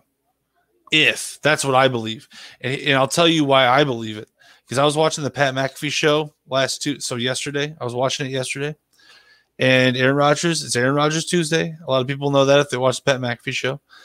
Aaron Rodgers was asked point blank right closing I believe it was towards the end of the interview. AJ Hawk goes, "So after the season, you guys don't win, you're going to the Steelers, right?" He goes, "No comment." That's literally was his face. It was stunned disbelief that AJ Hawk would ask him in front of 45,000 people live. And then he just said no comment, because he's not going to say no, because if he does decide to go, the Steelers should literally back every Brinks truck in the city up to that dude's backyard and be like, "What is it going to take to get you to Pittsburgh?" Well, if Aaron Rodgers, and honestly, Pittsburgh is perfect. If Aaron Rodgers wants to be remembered, like Peyton Manning's remembered, like Tom Brady's remembered, he has to go do one thing that's incredible. So even another thing too is if he did win the Super Bowl, what if he actually left anyway? What if he still went to the Pittsburgh? And here's why. Let me tell you another reason. So they win the Super Bowl and then he just cashes out at the end and leaves? It's been real. It's been real Green Bay. I could see that too. He because he loves the fan base. I could see all of this as being a possibility. The reason why too I thought about it is because he likes Mike Tomlin. Another reason is because Pittsburgh has a very unique opportunity to be the greatest franchise of all time, right? Because the Patriots have 6 Super Bowls. The Steelers have, I think, 5. 6. Or they have 6. They're tied. 6, yeah. They're tied. That's even better. That's even better than what I was thinking. Oh, it's even better. So he can go over there, win a Super Bowl for Pittsburgh with their talented team. They could kind of reload a little bit and boom, like they are in the Super Bowl hunt with Aaron freaking Rodgers and all these decent receivers, man. And then he wins the 7th Super Bowl with them. That's interesting. How old is Aaron Rodgers? He's 38, but he's playing like he's playing pretty good. So I don't think he's done anytime soon, man. I think he's aging pretty slowly. I used to think he was slowly aging, but I don't know. No, dude, there's a lot of different scenarios that are going to, I personally think if he does leave, it's going to take a massive amount of money, like massive. Mm-hmm. I agree with that. You're going to have to drop an offer in front of him that he literally cannot say no to. Well, if he leaves the Packers this year, which the Packers could just get rid of him too, they don't owe him any more money or dead cap money, up, right? Yeah, it's all just kind of base salary money at this point. So he could just go sign with somebody else. He could just leave. He could just say, "All right, guys, thanks. You can cut me," and then or they'll trade him or something. I don't know, something similar like that. I could totally see that happening. I think the Packers really don't want it to happen, though, especially after they watched Jordan Love play badly. So I don't know. Jordan Love is not the answer. They're going to be in quarterback purgatory if he leaves. I hope it happens. I would love to see Aaron Rodgers in a Steelers uniform. I'd love to see it because it would create absolute chaos in the NFL. It would be cool. I mean, he would dominate that division. Who's a better quarterback in that division? The Pittsburgh Steelers would instantly be put at the top of that division. Instantly. Easily. The only ones that could even compete are the Ravens, and I don't think they're consistent enough. I think Rodgers would shit on them. So yeah. No, they would instantly own that division. I'd love to see it, bro. I'd love to see it. So my final little random sports topic here was probably probably one of the best basketball players of our generation that we've ever got to see. Steph Curry breaks the 3-point record. Ray Allen in the house to congratulate him. He did it. Dude, I haven't seen somebody with a shot like that in a long time. Like he's hitting these threes from like 35 feet now. He's the best. He's the best shooter of all time. He's the best shooter of all time. He's done it the longest. Where he's taking his 3-pointers now? Yeah. They're from like 35 feet. It's all the time. It is ridiculous. The game against the 76ers that I watched last night, or not 2 nights ago, man, that was something. It was literally like because they were talking, and the announcers were like, all right, he only needs 10 more threes to break the record. That'll be something if he really gets it or something like that. And man, Thibault and Drummond all over this guy. Curry had to pass it every single time. They were like hugging him, dude, straight up hugging him. So the NFL, the NBA, I don't think the NBA has ever respected a scorer more than they've respected Stephen Curry. They've never respected a scorer. Something crazy to me that never.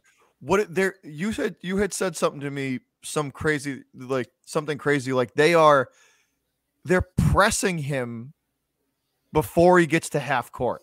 They did like 2 weeks ago. They were like, all right, go get him, double team him before he gets to half court. Literally, like he's 9 feet from half court. He's like 55 feet away from the basket, and they're like, double him, dude. It's insane. He has taken the game of basketball to a completely different level, and now people can just hope to achieve that level. Charles Barkley said that once he breaks this record and finishes his career out, because he has 500 games ahead of Ray Allen, 500 games ahead of where Ray Allen was. So he has 500 games to go before he even gets to Ray Allen's age or his time in the game. It's amazing. He said that that'll never be broken. I think the only one that we know of that could break it is Trae Young. And I don't even know. I don't even know, man. I don't know. Trae's good, but Steph is an elite. When it comes to like elite shooting, we're probably never going to see a dude that can shoot like him. The efficiency. He's phenomenal, dude. He's phenomenal. He's great. You want to talk about like putting on a show? That when he shoot, that dude puts on a show, and it's just a footwork clinic. He's just better. Like, he is leaps and bounds better than any shooter on the court in any game he plays in. You know what's amazing too is it's not as sexy, but 2 weeks into the season or something like that, Curry beat Steve Nash's free throw record. So Curry holds like some of the all-time free throw record, like not the most free throws made, but he has the highest percentage through a certain amount of time that anyone's ever had in the history of the game. And Steve Nash commented on it and stuff. He's like, is anyone surprised and stuff? It's like he beat it by like a 1.5%. Curry is so much better than everyone else at shooting. It's not even close. Yeah. Every other human being that's ever existed, he's better. Me and you have talked about it in nauseum off camera too. Mm-hmm. He is a special shooter, dude. He's just a special shooter. His brother is a really, really good NBA player, and he's not even half as good as Steph. Yeah. Seth is a really good player. Like a $25 million player, in my opinion. He's not even half as good. The three best shooters I've ever seen in my lifetime. The three best shooters I've ever got to witness in my lifetime. And it goes in this order: Jordan, Kobe, Steph. Shooters or players? And I think if Steph keeps going, he's going to get to that Kobe level. I think you and Dr. Disrespect have the exact same take today, that the top three basketball players of all time, which I agree with you, are Jordan, Kobe, and Steph Curry. I agree. It's crazy. He really is. He's that good. He's 500 games better than Ray Allen. Honestly, Steph could be the greatest of all time someday. I don't even know. We don't even know what he has in store for us. His prime. He's like at the prime of his powers, and he's like still got like 5-6 years left of prime. So it's exciting. No, he, like I said, we're not going to like that level of efficiency, the level of respect that they show him on the court on a nightly basis is out of this world, dude. They're like you said, they're doubling him before he even breaks half court. Thibault was so tired from guarding Steph, he couldn't even shoot. He was exhausted. Like, he was all over Steph Curry. Martise Thibault. It was. I mean, it was amazing efforts. He's held Steph to 24 points. He had a hell of a game, honestly. Thibault did. But yeah, that's the thing, man. It's like when you respect a guy, you're guarding him at half court. It's nothing like it. We haven't seen anything like that. It's just a fact. Maybe Jordan, maybe Kobe. That's about it. So that's pretty much it. Yeah, Nash was a great player. Nash was really, really great. And Steph Curry, once Steph beat his record, Nash was just like, duh. Of course he was going to break my record. Like, everyone knew that, and he's Curry. So he does what Nash did way better than Nash. And Nash was amazing. Nash is a Hall of Famer. I love Steve Nash. I miss him. Great player until his ankles kind of busted out. Nash was Nash was really good. You want to talk about somebody with court vision, with great court vision, amazing, and like some incredible passing abilities. Steve Nash was it. He said Curry invented the desperate three with attitude. Yeah, Curry invented a lot of stuff. Curry changed the entire game that we play. Even kids now are just jacking up threes in the local courts.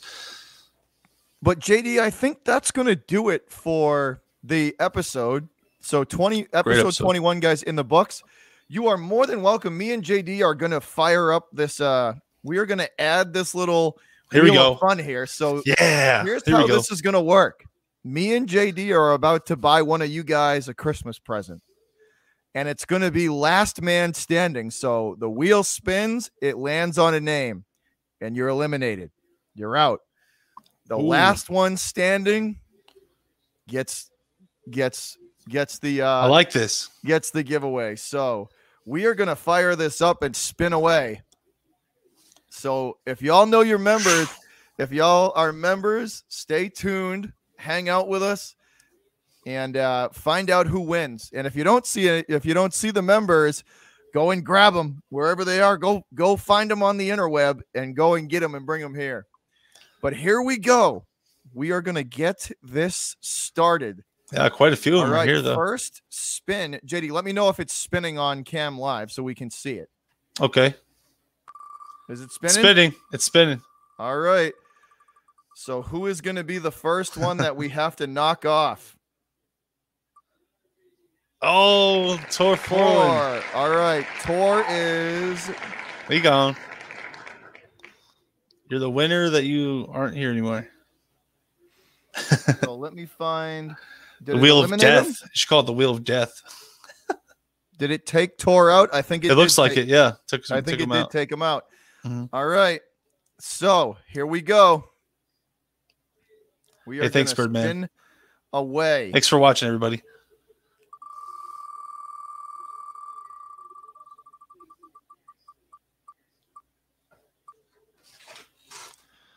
All right, Cool Genuine Phil is the next one that we are going to take off Phil. the list. Dang, how are you going to do Phil like that? Come on, man. Wheel of Loss, I like that. Wheel of Misfortune. The Wheel of Misfortune. All right, here we go. Spin it away. Rick, Missy, and Luke are all still up. What's up, Boston? Sports fan. Oh, it almost. Nikki is gone. There you go. Sorry, Nikki. If they're not here and they win, like, is it last person here or is it just? I'm gonna give them 24 hours to get back to me. Okay, and then we'll have to.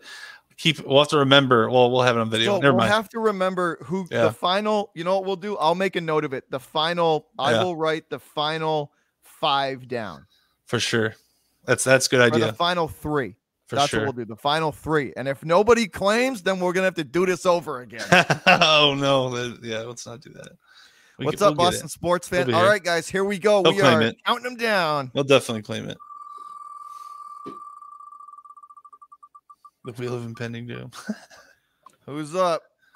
Next Level Sports. Next Level Sports is knocked gone. Out. See you, bud. Much love to you.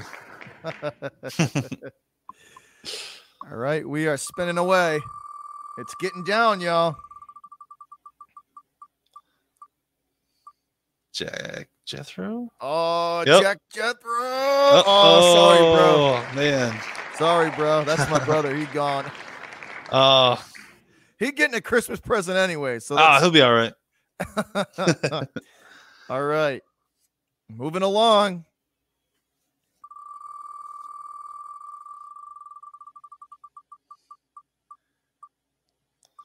Oh, the Carver family. Gone. No. Sorry, Terry. You guys are still in play, guys. Still in play. A lot of people in the chat. All right, here we go. We're getting it down. We are winding it down. LG. Oh, LG, my bad, yo. Sorry, bud. Once again, guys, for those of you who are tuning in, the last man standing, me and JD, I-90 Sports Talk, is going to buy you a Christmas present. Merry Christmas. Merry Christmas.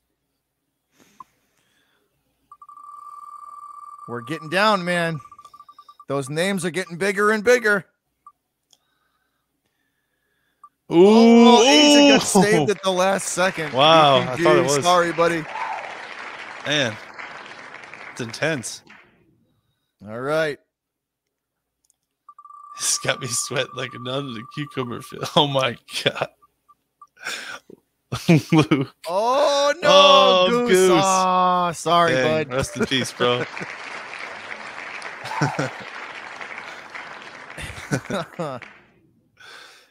Here we go.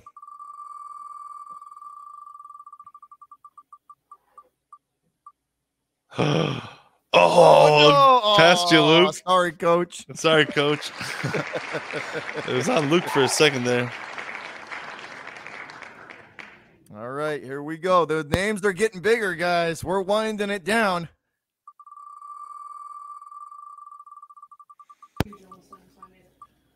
Oh, Rick saved. Second.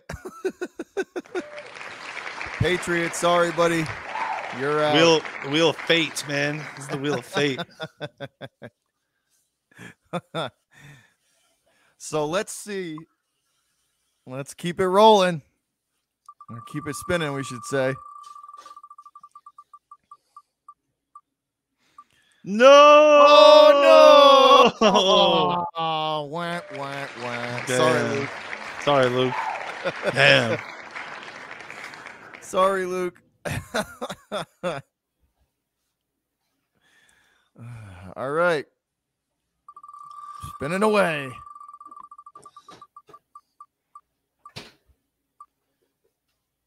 I would send someone a spare Bears lanyard. I don't think anyone's a Bears fan.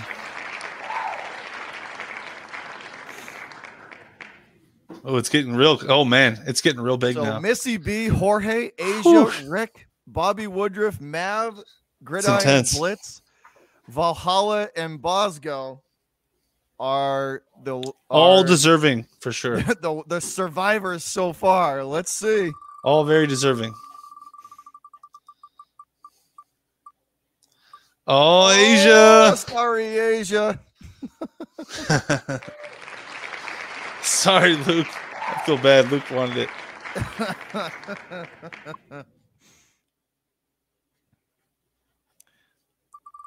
All right, we're winding down, guys. Survivor Series.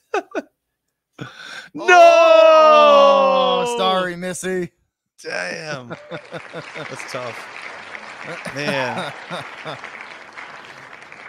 All right, Missy is out. Look at those names. They're getting bigger and bigger. They're really big.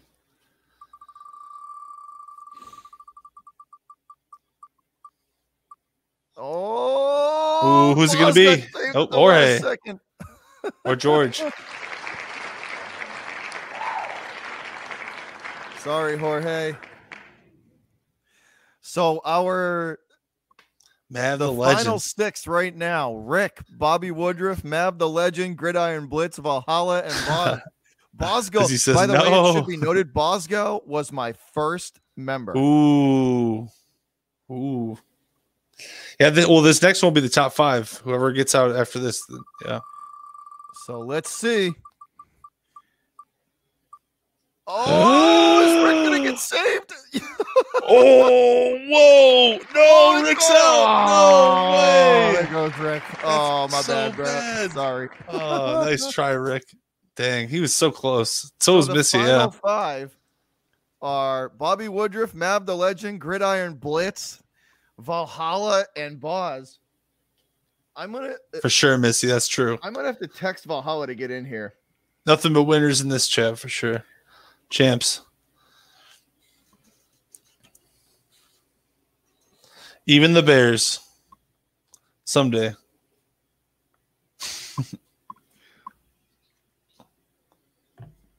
All right. So. All right, top 5. This will be the final 4 after this spin. This is it. This will be the final 4. So we got Mav the Legend, Bobby Woodruff, Bosgo, Valhalla, and the Gridiron Blitz. I like that better, Boston. We're legends. That's better. I like that better. All right, here we go. Spin it away. Where's it going? Oh, it's GIB's gone. He's done. Nice. Thanks for playing.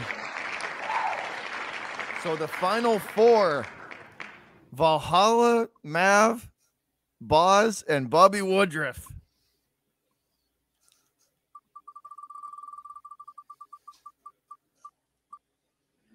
Oh, ooh. Bobby Woodruff is gone. Bobby Woodruff is out. Down to 3. Who you think's gonna win? Who do you think's gonna win? You said Bosgo is your first one, so I like first. Boz was the original. That was good too. OG. Like, there's no bad choice. She was the first ever member. Yeah, I'm rooting for Bosgold just for that reason. It's a good reason to root for him. All right, here we go. No bad answer, though. All three good members. Oh, man, it's intense. Oh, Valhalla's got the boot. He's top 3, though. Remember, Valhalla's number 3. Okay, so let me pull my notes up just so we can do this. I'll put the VOD out too for sure, so that way people can see. All right, so we'll have record of it, video record. Valhalla. All right, ready? He's number 3. So yep, this is it. Final this is the moment of truth. This is going to determine the winner. This is going to determine the winner. This is it. So here we go. 3, 2, 1. I'm nervous. And away we go. Oh, Mav won. All right, Mav the Legend. Good stuff, though. Good stuff. Mav the Legend's awesome. Mav the Legend's freaking cool. I've talked to Mav the Legend multiple times, I think. Hell yeah. Good for you.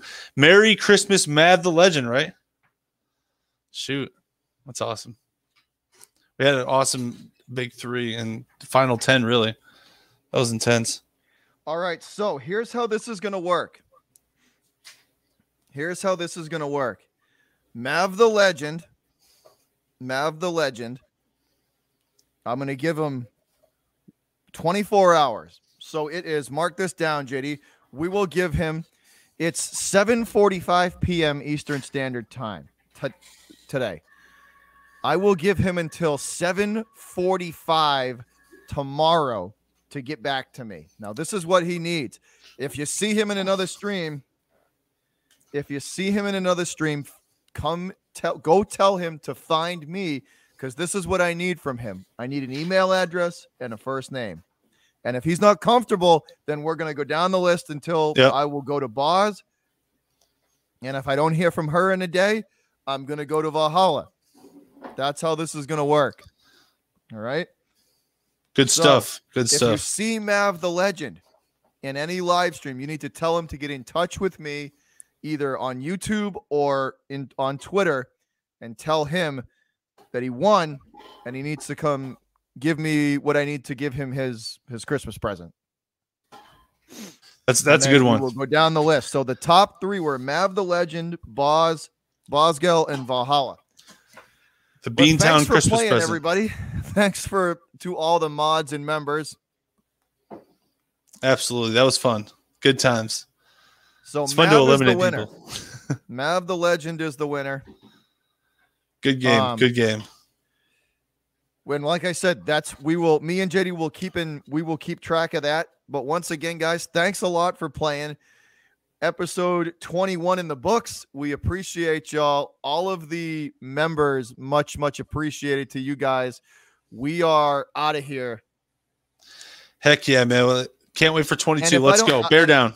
So if it goes down, I have a feeling, I don't know if hopefully I'm able to track down Boz and Mav. But then and I know Valhalla. I know his contact info, so I don't need it from him. But that'll do it though, guys.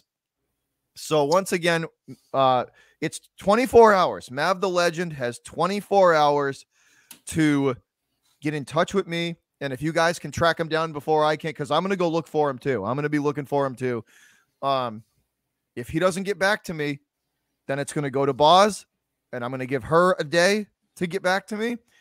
And if I don't hear from her, I'm going to go to Valhalla, and I know his contact information. Heck yeah. But Merry Christmas to Mav the Legend from myself and JD. Congratulations on winning the contest, and thank you for being a member. Much, much appreciated. But that'll do it, guys. Me and JD are out for the night. We appreciate y'all. Go Pats. JD, hit him with it. Bear down, boys. Bear down and see red. Let's go.